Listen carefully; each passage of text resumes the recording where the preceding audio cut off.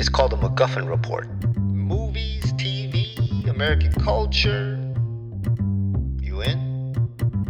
From LA, the MacGuffin Report. Produced by Inclusive Media.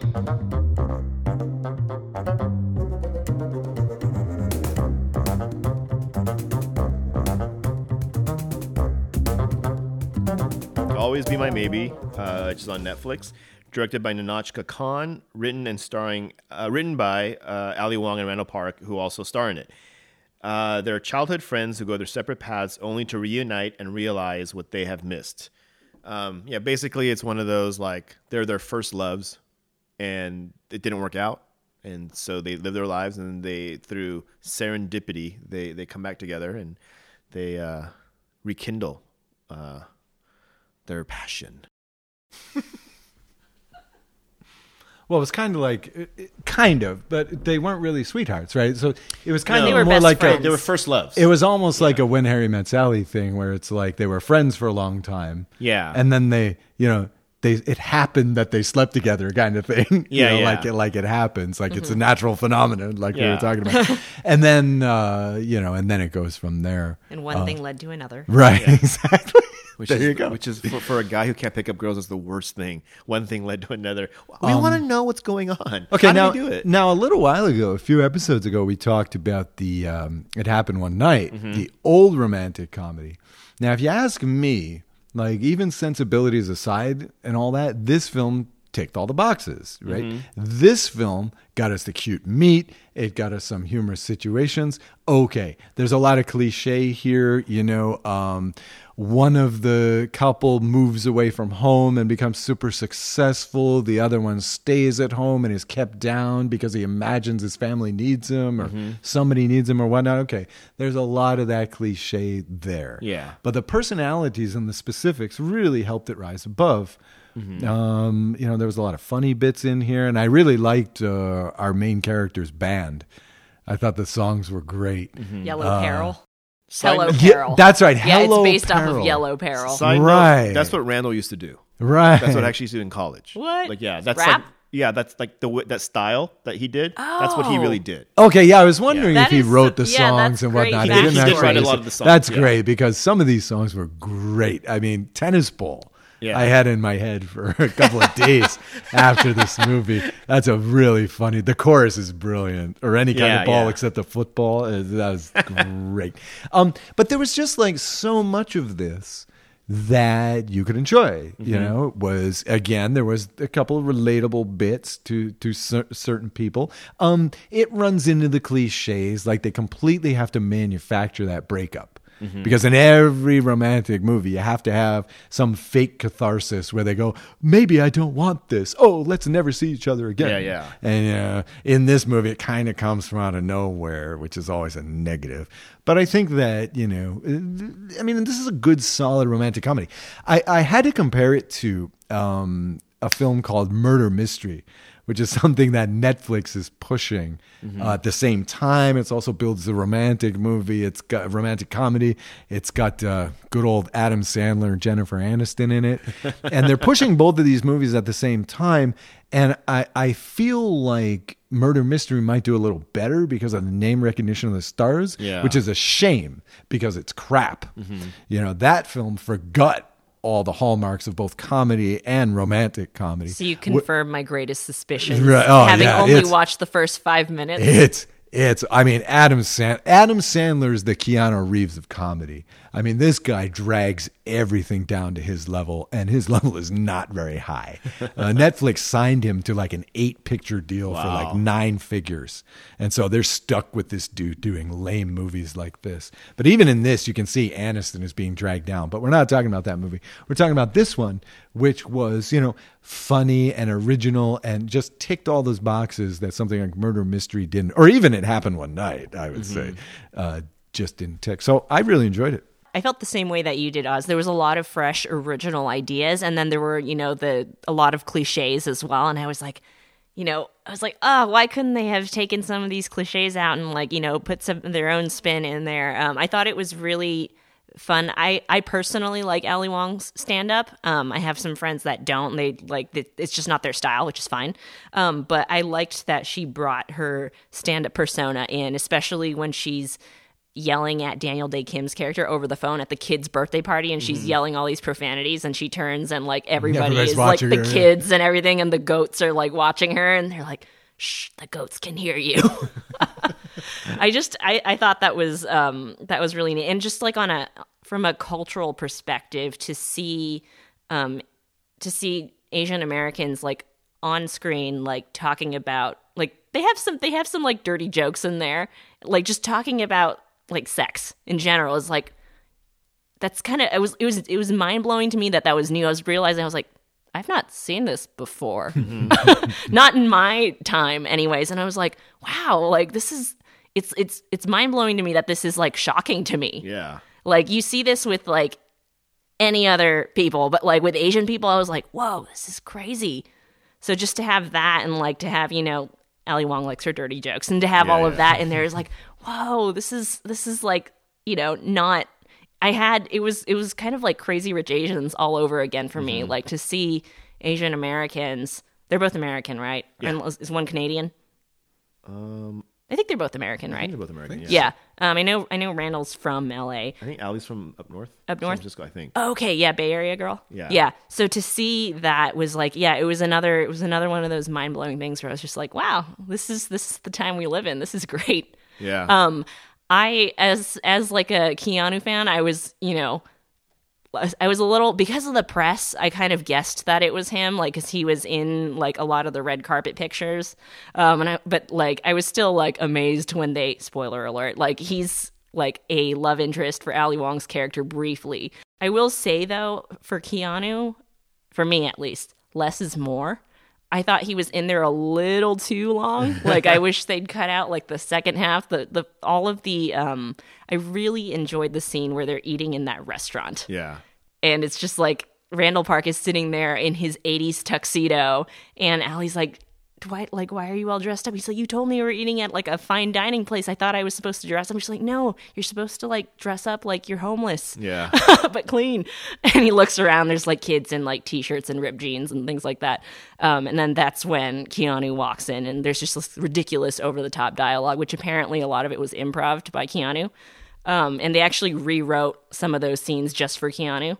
But yeah, that was that restaurant scene was fun. But yeah, like once it got into like when they go back to the hotel and everything, I was like, okay, they're going a little too over the top here. I want a little bit less. I don't want to see so much of Keanu that it ruins it for me. Well, they have to get their money's worth. Yes. But it was yes. kind of a stopper though. That's what blew it for me, is that like the movie was going on this nice, there's this nice feel to it. It has this nice rhythm and everything. And then they get to the restaurant and it just took this right turn. Yeah. It wasn't even necessarily Keanu Reeves, but all of a sudden the movie was kind of about something different. Yeah, For like those 2-3 scenes with Keanu Reeves. To add to what you're saying, it's like, and I don't want to get too like graphic or sexual or anything, but like let's say like for the first time in your life, you have relations with like the hottest girl that you've ever seen. You don't know if you're going to have relations again. So you do everything in the books that one time in 2 minutes because you don't know if you're going to see her again. And that's how I kind of felt when they got Keanu. They're like, we got Keanu. Let's just do everything we can. Squeeze it for what we can. Yeah. Like it wasn't that. Sure. Like, but when a confident guy sees like has a relationship with a hot girl, he's like, you know what? Even if she leaves, I don't care. I'm gonna get somebody else. So I don't need to do everything that I want to do in my bucket list of things to do. But I think because they got Keanu, they're like, hey, we have him. Let's just, I don't know, where would we go? We'd go to a hotel room. And we'd play a game. Yeah. Who plays games? Nobody plays Yeah. games anymore, except unless in Korea they play drinking games. But nobody plays games. Yeah, I thought that was like, a lot, and it was a little contrived, and they were just trying to milk it for the penny, you know. Yeah, and going for shock value. Yeah, and, it's like, you hey, got to get to that. I'm not gonna point. lie, I enjoyed when he smashed the vase over his head. But that was about it. Like I thought the rest of it was like it was too much, and I was like, oh, they should have just let it.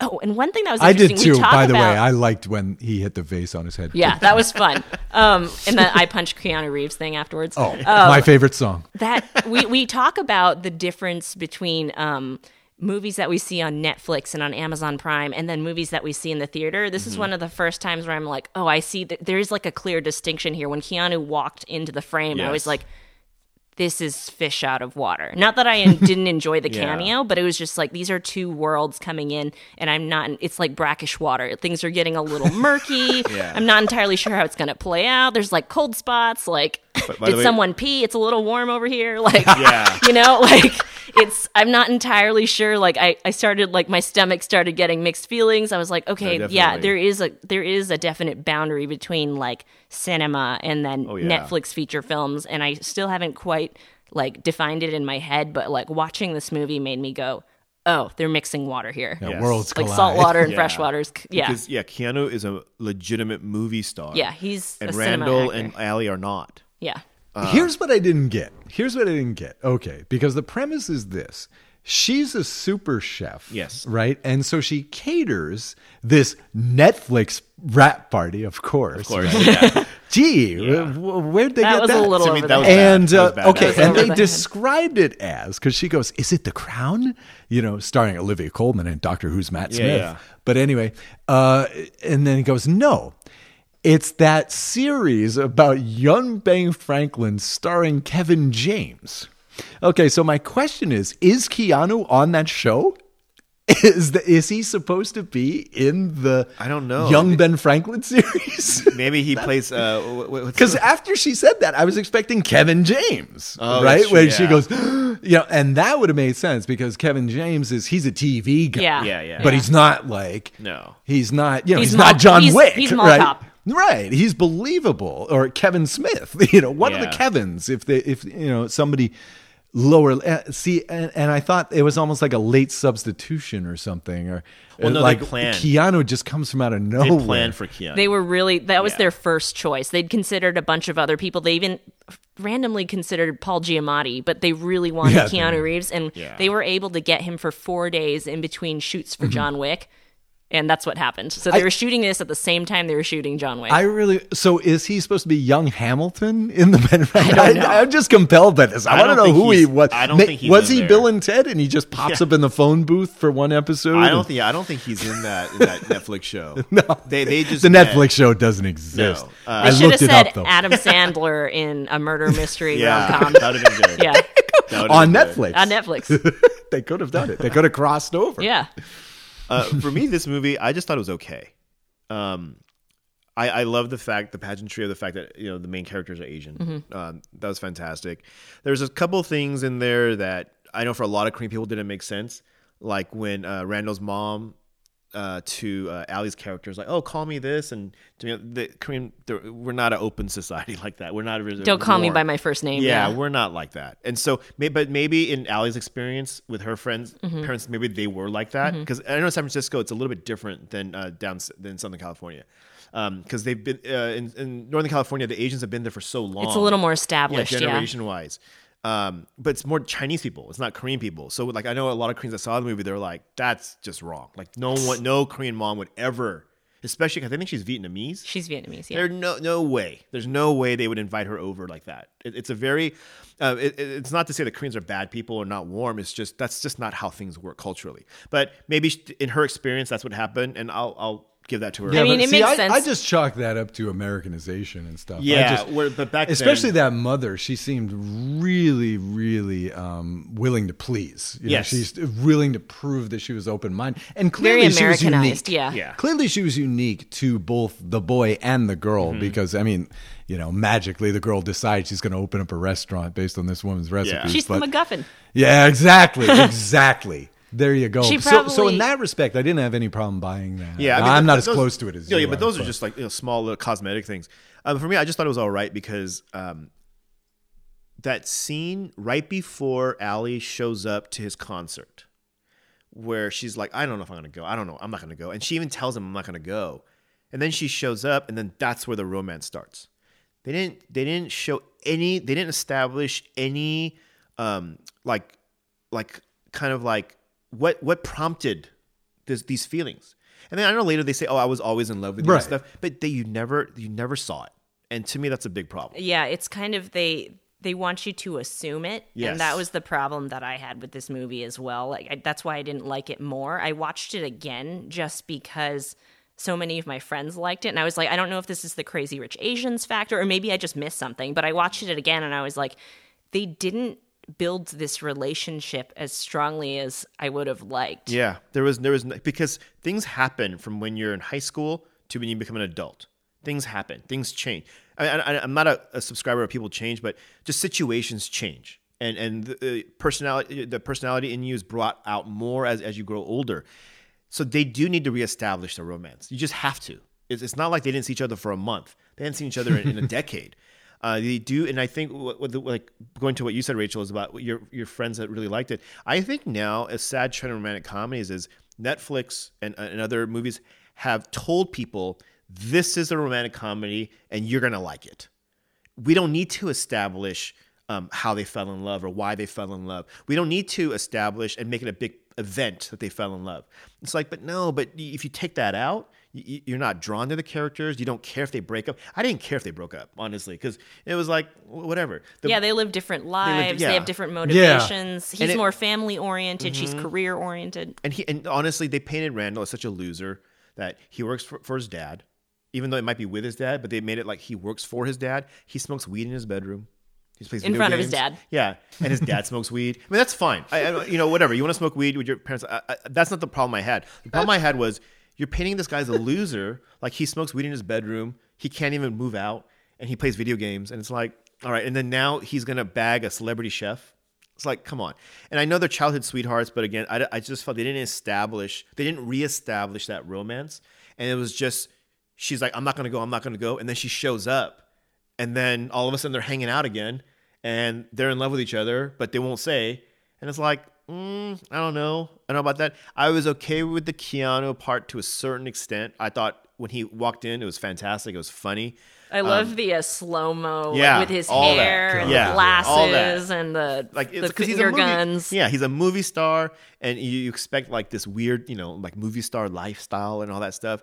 I thought Vivian Bang was probably the best out of everybody. Like just how she played her character. To me, Allie's acting was in and out. I think some scenes I was like, and then other scenes I was like, okay, she's acting right now. But Yeah. There were some times when I'm like, you're just reading lines. Yeah, to be honest, it was in and out. Nahnatchka Khan, I thought she did a fantastic job with Fresh Off the Boat as a showrunner. But I think she got thrown on the deep end because I'm sure she's directed some episodes of Fresh Off the Boat, but there's a difference between directing a sitcom and directing a feature film. Yeah. And I think like they needed someone to smooth over all these rough edges, and they just didn't have that. Because if they smoothed over all these edges, someone would have said, "Hey guys, why are you guys in love? And then what? How did you know that you were in? Like, when did it start? They can't. The movie cannot answer these questions. Other than the Keanu Reeves coming in slow motion, there were no scenes that I would watch again. Yeah. Like in Love Actually, there are scenes that I want to watch again. There is one scene that I know for a lot of Korean people, it really got the emotion strings going, was at the very end when he finds out that the restaurant's name or it's based on his mom. Yeah. Oh yeah, on the menu it's her that name. Was like, I was like, whoa. Like that was one touching moment. But even in that moment, that was a good acting moment for her too. She didn't hit it over the head with a hammer and beat it to death. I thought even that moment though, it didn't fit in with the movie. Like I know they set up the relationship with her, but if they made it more sentimental and then they brought that in the end, I think it would have driven home more with everybody. This movie suffered from the thing where and it happens a lot especially in romantic comedies, where they introduce so many storylines that by the end of the movie they're closing up stuff that you don't even care about. Yeah. Like for example, the relationship between her and her parents, who were never at home, was completely underdeveloped. Yeah. And then at the end of the movie they're like, "Oh yeah, we're supporting you now." It's like, but we don't care. Yeah. Because you never showed us to the extent by which she was hurt by that. I almost hated them more by the fact that they were trying to curry her favor. Like, look, we paid that was full worse. price. Yeah, now that we have time for your grandchildren. Yeah, or it's It's not that we have time for our celebrity chef. Yeah, and that's right. the problem right. I had with the parents. We can be that, publicly proud of you now. Yes. So, but see, again, maybe it wasn't that way, but they didn't bother to develop No. it. And You know, it's it just, didn't oh show. yeah, we forgot about the parents. Maybe we should bring them back in at the end. Why not just have them never show up? What struck me about this movie is there's nothing outstanding, right? There's nothing above the typical good romantic comedy, right? I mean, the only thing that was outstanding as compared to another movie was the music, was the songs by the band, and you know, and I'm glad you it's liked not- it so much. Yeah, it's not like it was Mozart, but No. it was funny and it was original. It's Yeah, unique well, and it's not, original, I haven't yeah. heard it in 25 years because it was Yeah. like 90s hip hop, basically. But, it was, songs- didn't it? It was De La Yeah. Soul, I thought. The songs You do know. their jobs. Yeah, They do yeah, their exactly. jobs. But that was the only part, and they were smart to run it over the credits too. Yeah. By the way, that was the only part for me that was really above. That was great. Because The rest of it was good at best. Because that style of music you don't hear. Yeah. You just don't hear it anymore. And then the fact that they're doing it, it's like, oh, that separates it Yeah. from different things. Well, so often you get the band in the romantic Yeah. movie, right? And it's just some generic rock band, or worse Yeah. yet, they're doing a cover or something. Yeah. And you really believe that this guy, he had this quirky little band, and you really believe that he's been doing it for 15 years because it sounds like it's 15 years Yeah, old. you know? exactly. So it's just like, I really liked that aspect. And you could tell that it was originally written and stuff, and that Yeah. care was given, where in a lot of other aspects of this movie, care was not given. No. I feel like they spent a lot of time on the songs, even though a different writer wrote, like it was Randall and a different guy that wrote the song. But I felt like they focused more on the songs because that's why they were so applicable to the movie. Like, Well, the tennis ball thing was great because, Yeah. okay, so there's this thing where one of the band members says, I got a great promotional item, tennis balls with our name on it, right? And then the guy says, and then later on the guy, I thought it was just a throwaway line. He's like, oh yeah, I'm writing a new song called Tennis Ball and blah, blah, blah, blah, blah. And then you actually get the song Yeah. later on. And I thought that was just great, you know, Yeah. that they followed through, because so much of this movie, there's no follow through. no, yeah, you're right. Yeah, They they're did leaving follow stuff through. on the floor. Yeah. you know? This is a situation where less is more.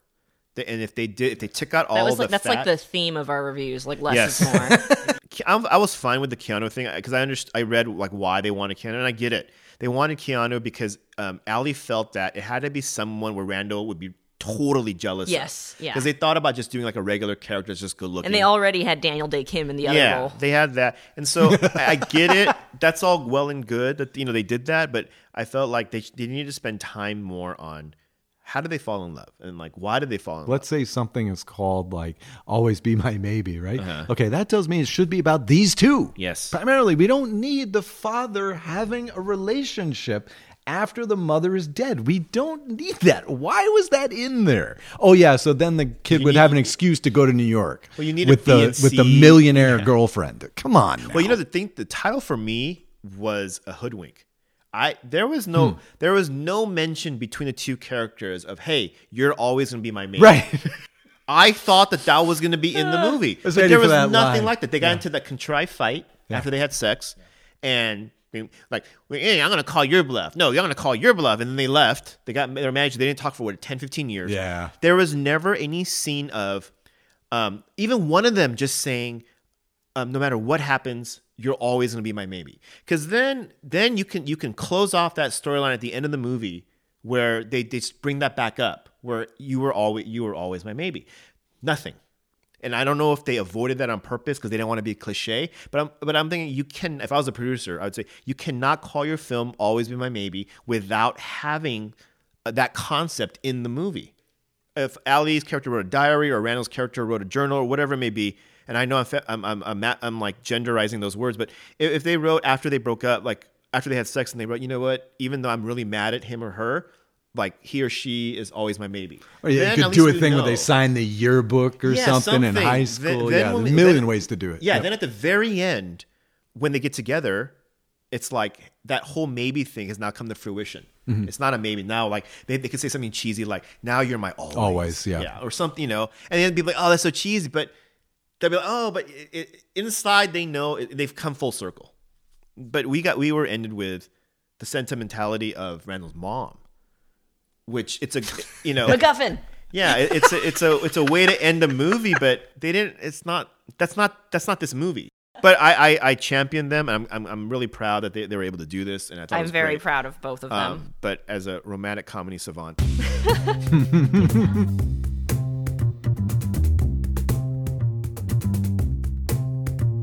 So for this episode, we watched Kim's Convenience, which you can find on Netflix.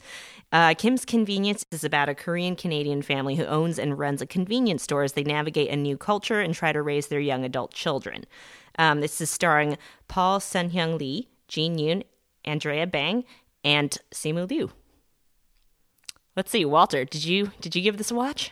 Yes. I watched, I think, a handful of episodes. Had you seen this before? Yeah, I know you watched it before. I know you kind of watch everything. Yeah, I watched it before this episode. Or I watched it before this episode's assignment. I should call it homework. I don't know. I just thought it was okay. I enjoyed watching an all Asian cast sitcom, but that for me that quickly dissipates. Like then it's got to stand on its merits, at least for me, because being someone that watches a lot of television, I just thought it was okay. I don't know the convenience store experience in Canada because I didn't live in Canada, but for here I thought it's not the convenience store experience here. Family wise, I have a hard time getting over bad accents, or actually inaccurate accents. I have a hard time getting over it. If you can't do the accent, don't do it. That's my opinion. And so I have a hard time with the family's accent because it's highly inaccurate. I want to add to that really quick. So this Kim's Convenience is actually from a stage play that the writer Ins Choi wrote in Canada. He wrote it for a university program.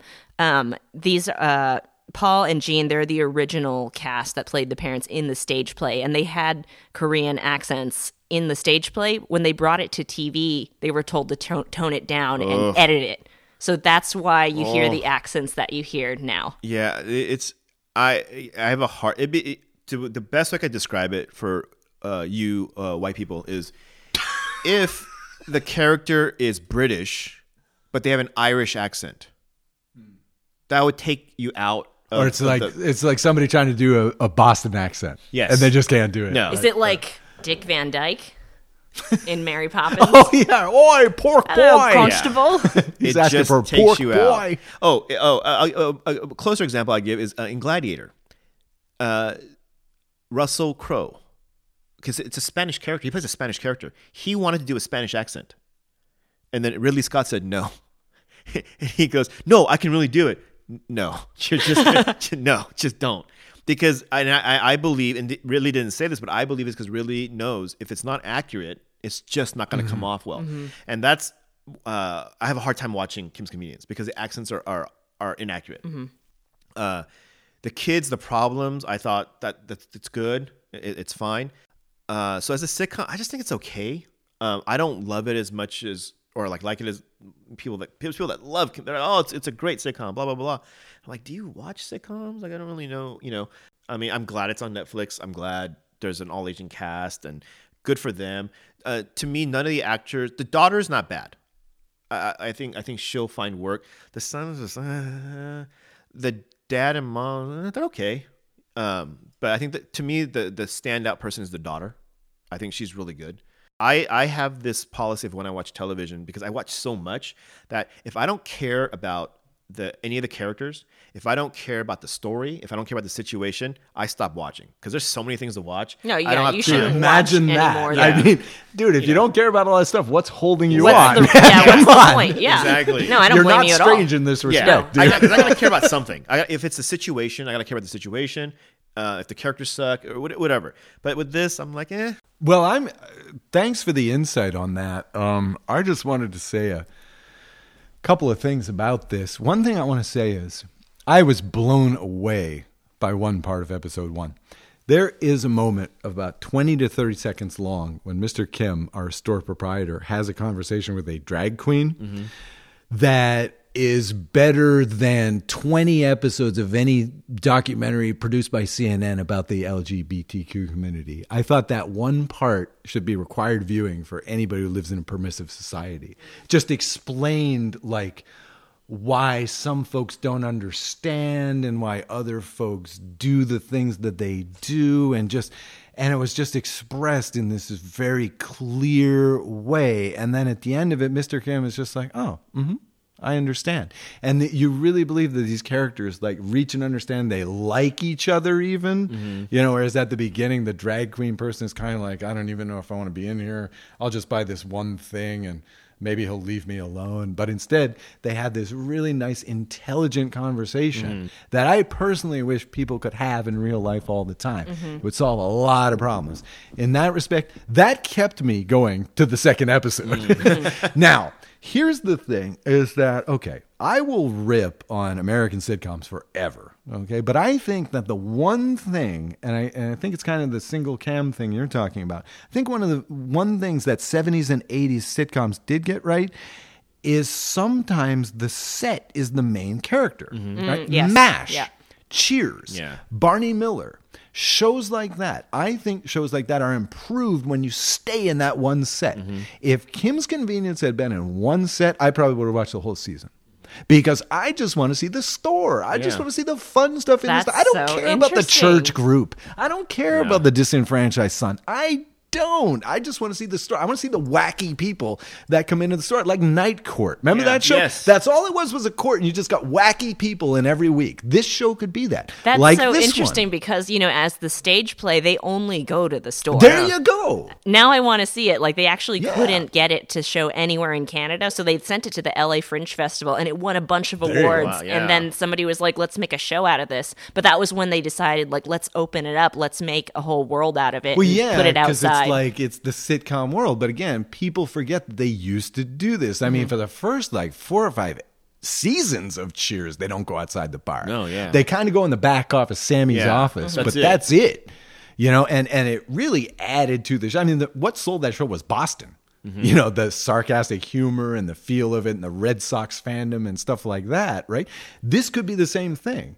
There's another Canadian show. The most successful Canadian comedy series of the 2000s was Corner Gas.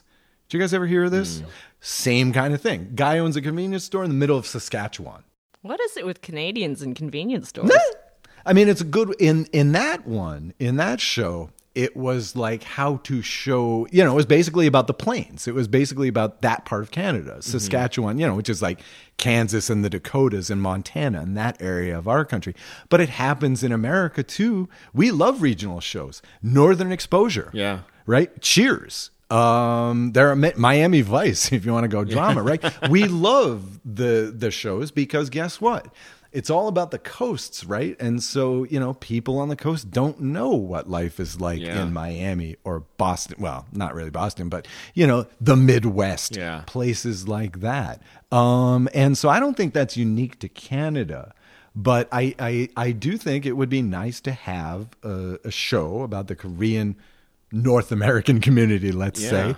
But just, just the people. I want to see wacky Canadians. That's what was so great about that first episode. We got to see a lot of wacky LGBTQ people and a lot of normal LGBTQ people, right? I mean, I don't know if I learned stuff, but I felt like I learned stuff. I felt like I came away from something. Nothing outside the store appealed to me at all. No. Nothing. Like there was just nothing Does there. the son work at a car rental place or a car The sale? son works Yeah, at a the son car works rental. at a car rental. Yeah. They did a scene in episode 2 where the girl goes to high school and gets insulted by her teacher. It's just like, I don't need this. It's That's the not store. funny. And that's the thing is you call something Kim's Convenience. Right. I want to see the store. Right. Just like in Always Be My Maybe. I want that theme in the I want to movie. see the maybe. Yeah. And so I think with this too, you want to see the store, and that's where to me because I think people have this glamorization of single camera sitcoms. Like, oh, we got to do this. This is great because we can go anywhere. It's gonna be funny. No. There's a certain like aspect of having a multicam, having one set, and that's it. You're right. You're there, and we're gonna bring everyone to us. We don't need to go anywhere.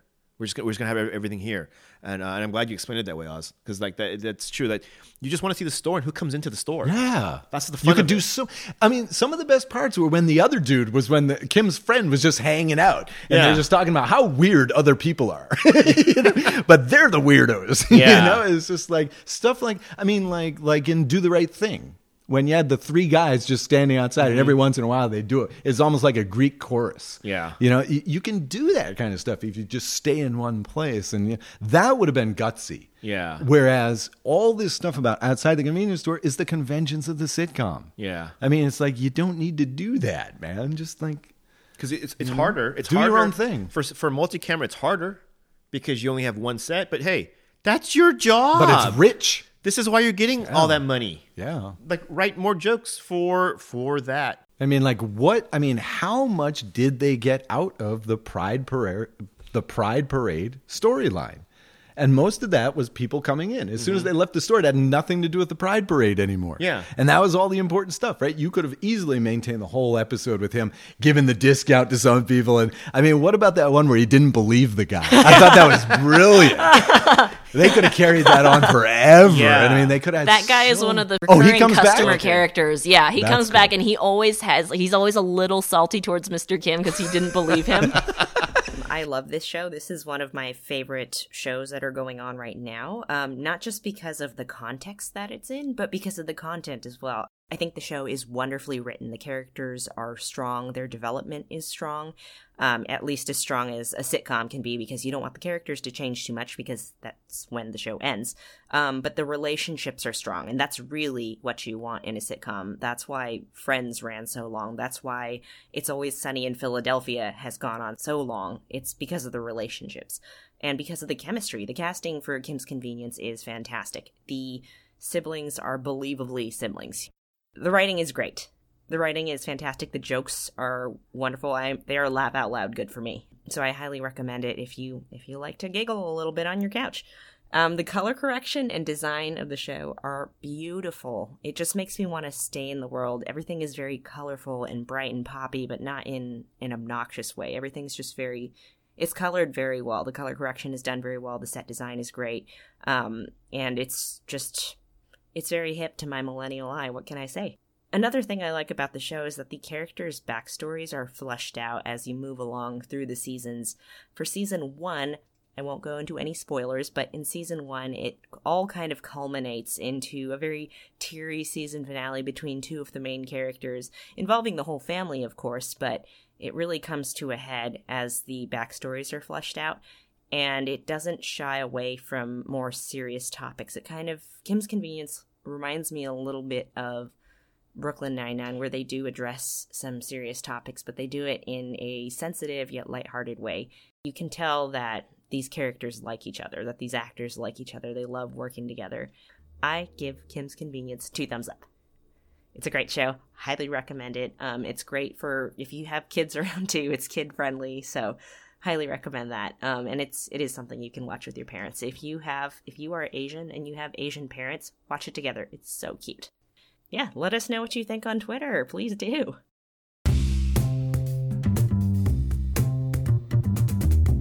Has Asian content arrived in America? Is it now time to move past the subcategorizing ethnic movies as Asian American and just say American movie or show? I think no. I would also say no, because I can still count them on like one hand. Yeah. And I think we need, at this point, we still need to call it Asian content just so there's an awareness. But casting becomes difficult. Like they just cast the black girl for Little Mermaid, for Ariel.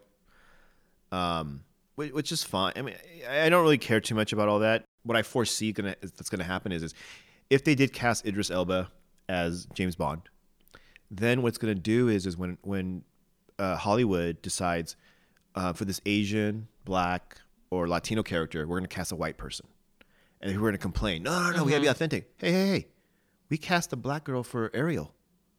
We cast James Bond as a black guy. Relax. We're going to cast white people now. And so I think everyone for the casting stuff, just everyone needs to relax a little bit, I think.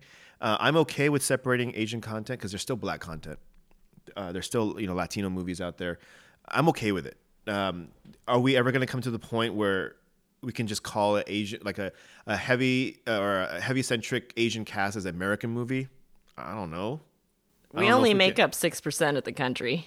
I think it's so 6%. I think it's 3 to 4 because 6 I think they're including India, Pakistan, they consider Asia. Well, Yeah. Yeah. And then like some people, they consider that part like Asia. And so I think they're including all of them.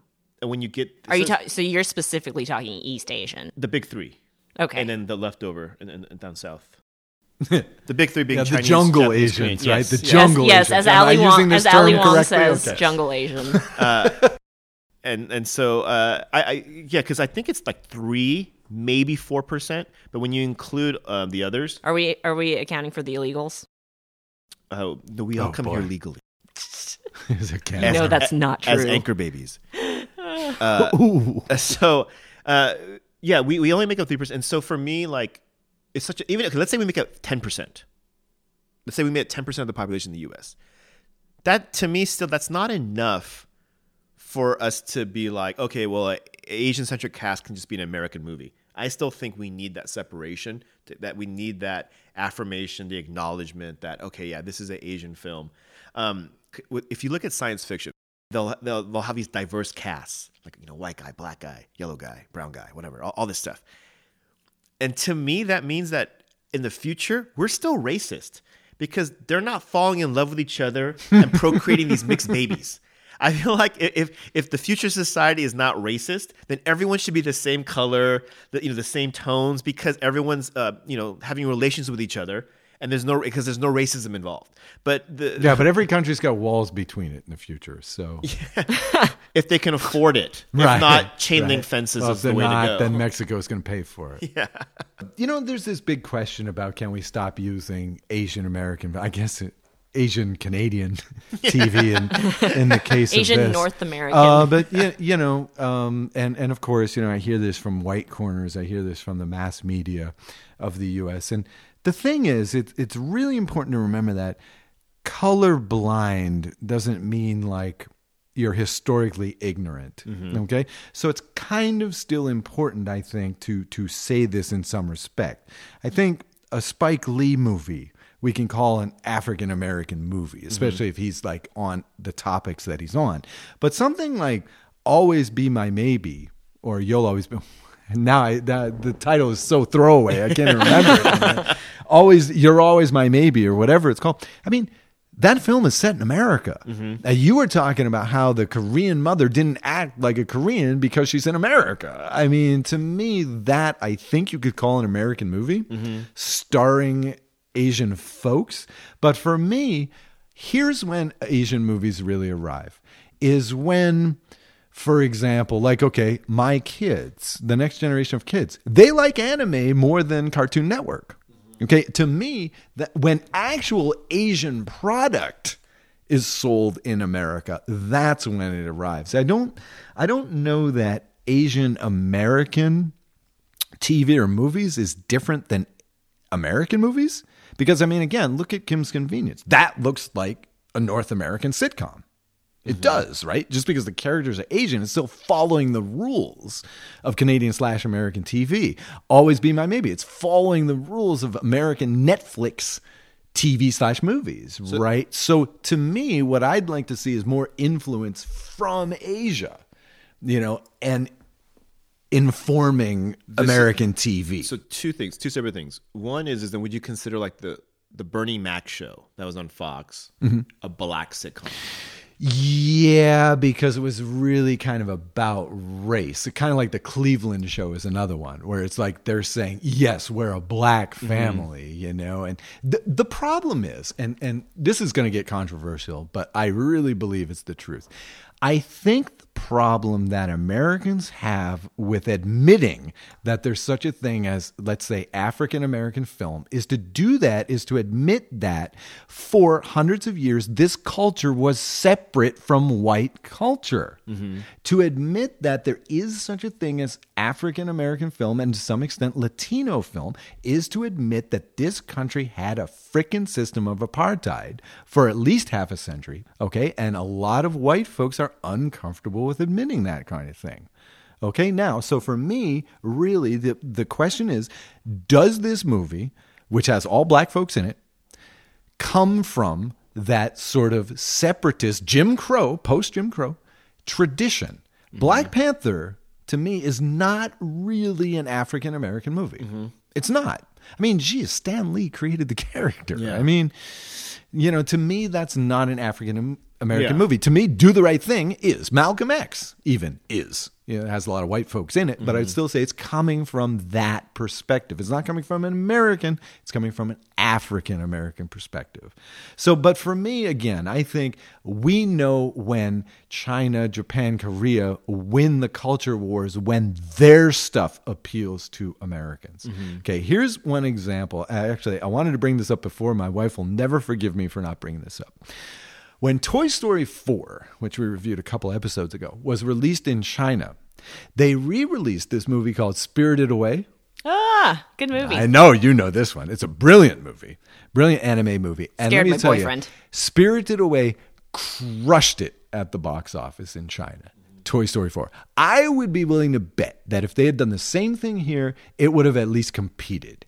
Because I think kids today know that anime is superior to what's being put on American cartoons these days. And I think when that happens, because let me tell you, it is tough to sell foreign product in America. Of course. Think about how many foreign language things have been nominated for Oscars or have been on TV. Few. I think until now, subcultures within America are still answering to the American aesthetic. Or in this case, the Canadian aesthetic. Well, because I think so. Well, so where I differ with what you're saying is when you say like actual Asian content, like from China, Japan, Korea, comes over here, then it's like actual Asian cinema.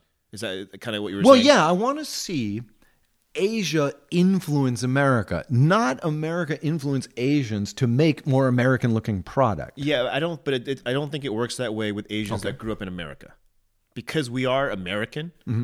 And so when we say Asian cinema or black cinema, it's, hey, white people aren't going to pay for these movies, so we're going to have our experience. Because when we bring over, because I know a lot of Asian Americans in entertainment here, they don't like cinema and TV shows from Asia coming over here because we lose work, because we're stuck in the middle. Okay, fair enough. But what I want is the influence. What I want is, like, for example, my kids, they say something like Spirited Away is better than Toy Story 4. Okay, so that when they go to work in the movies or they become adults and, their opinion matters more to demographics, that they're going to say, no, I want the thing that's more like anime. I want the thing that's more like the Japanese style. Like, for example, okay, there was a show called Teen Titans Go. Did you see this one? It's there you go. It's a DC comic superheroes, Robin and those guys, right? And they're teen heroes, right? But when they did Teen Titans Go, they did it in this weird kind of funny comedy style, but it's really influenced by anime. It's not anime style, but you can see the influence. Like they're flying through the air and they got the stuff flying behind them, or their eyes get really big when they're surprised, and they're freaking out and the little drops are flying. Avatar: The Last Airbender. Yeah, there you go. Stuff like that. That's what I want to see. I want to see stuff that's not from China necessarily, but that influences, So the difference that would be, adds to the American aesthetic. the difference would be we want to see ourselves on the screen. We don't care about the characters of the story in as much as long as the story makes sense. We want to see our faces on the screen. So for us, when the whole cast is Asian, then it's Asian entertainment. Like it's kind of like Asian American TV show, because we're seeing ourselves. Now, if we talk about influence, it could be an all-white cast that's influenced by Asian people. To us, we don't take pride in that. Okay, fair enough. For us, fair enough. And I think for black cinema, it's black people seeing other black people in front of and behind the camera that for them classifies it as black cinema. Well, yeah, that's the thing. You brought the thing up about Ariel. And And I saw a thing on Twitter today that's like, come on, people. You're freaking out about, white people, you're freaking out about this redhead being cast as a black girl. For 70 years, Disney did not have a black princess. Yes. They had these Aunt Jemima goddamn figures instead, right? They had these stereotypes, and that's what black kids were supposed to look at. Okay, I get that, but then, at some point, you're going to go, hey, this is still vapid American TV. This is still America number one, rah, rah, rah, rah, rah. And, that's kind of what I would like to see lost. Now, see, I'm not coming from y'all's perspective, but here I am, and rather than just assimilate another culture and another aesthetic, I'd like to see another culture add to our aesthetic. Let's enrich my culture a little bit, right? Because that's the way it's supposed to work, right? We're not just supposed to assimilate you like the Borg. We're supposed to get something from people who come to this country. But do we do that though? We as Americans, we don't like to be influenced by other cultures, and if we do, it's in a very, very small, subtle scale.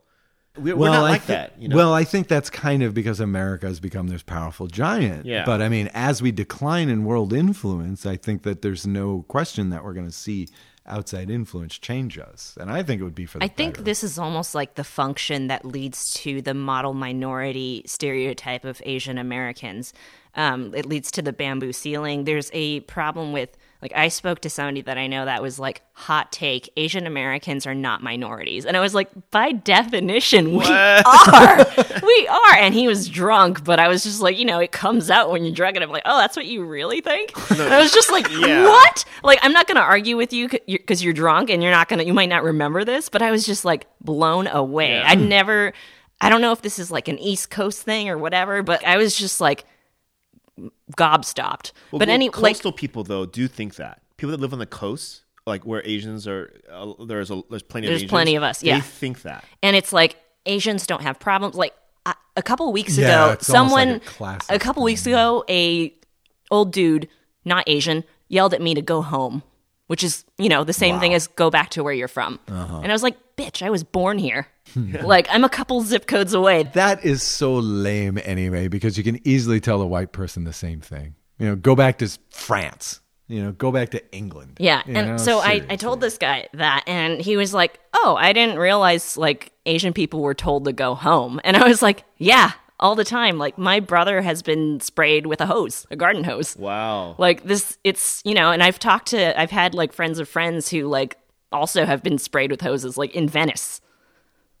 Wow. It's crazy. It's, it's not, I don't want to compare experiences, but we're a minority. We are. Oh, yeah. And what I'm saying about the model minority thing is that the assimilation of having to fit in with American culture, I feel like a lot of Asian Americans have been very good about being subordinate to that. Yeah. We're model minorities because the way that our culture is and the way that our work ethic is convenient to the system. Mm-hmm. It's convenient to the system. When we're not, that's when we're seen as, straight up minority. Yeah. And so when we get into the Asian versus Asian American cinema or style of filming, when I watch something from Asia, I don't see myself up there. Yeah, that girl might look like me, but she doesn't represent me. I almost relate more to Jennifer Aniston than, a star from China or something like that. But it's distinguishing between Asian cinema and Asian American cinema is very, very key. To kind of lie down and just say let's just bring in Asian cinema and that will satisfy the Asian American audience I don't know that would do the Asian American audience justice. We're in this place as Asian Americans. We're in a place where you feel this more when you travel to Asia. Is we're not accepted here because we're a minority. Some people are told to go home or get hoses on them.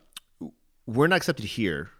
When we go to Asia, if we go to China, Korea, Japan, we're not really accepted there either. Mm-hmm.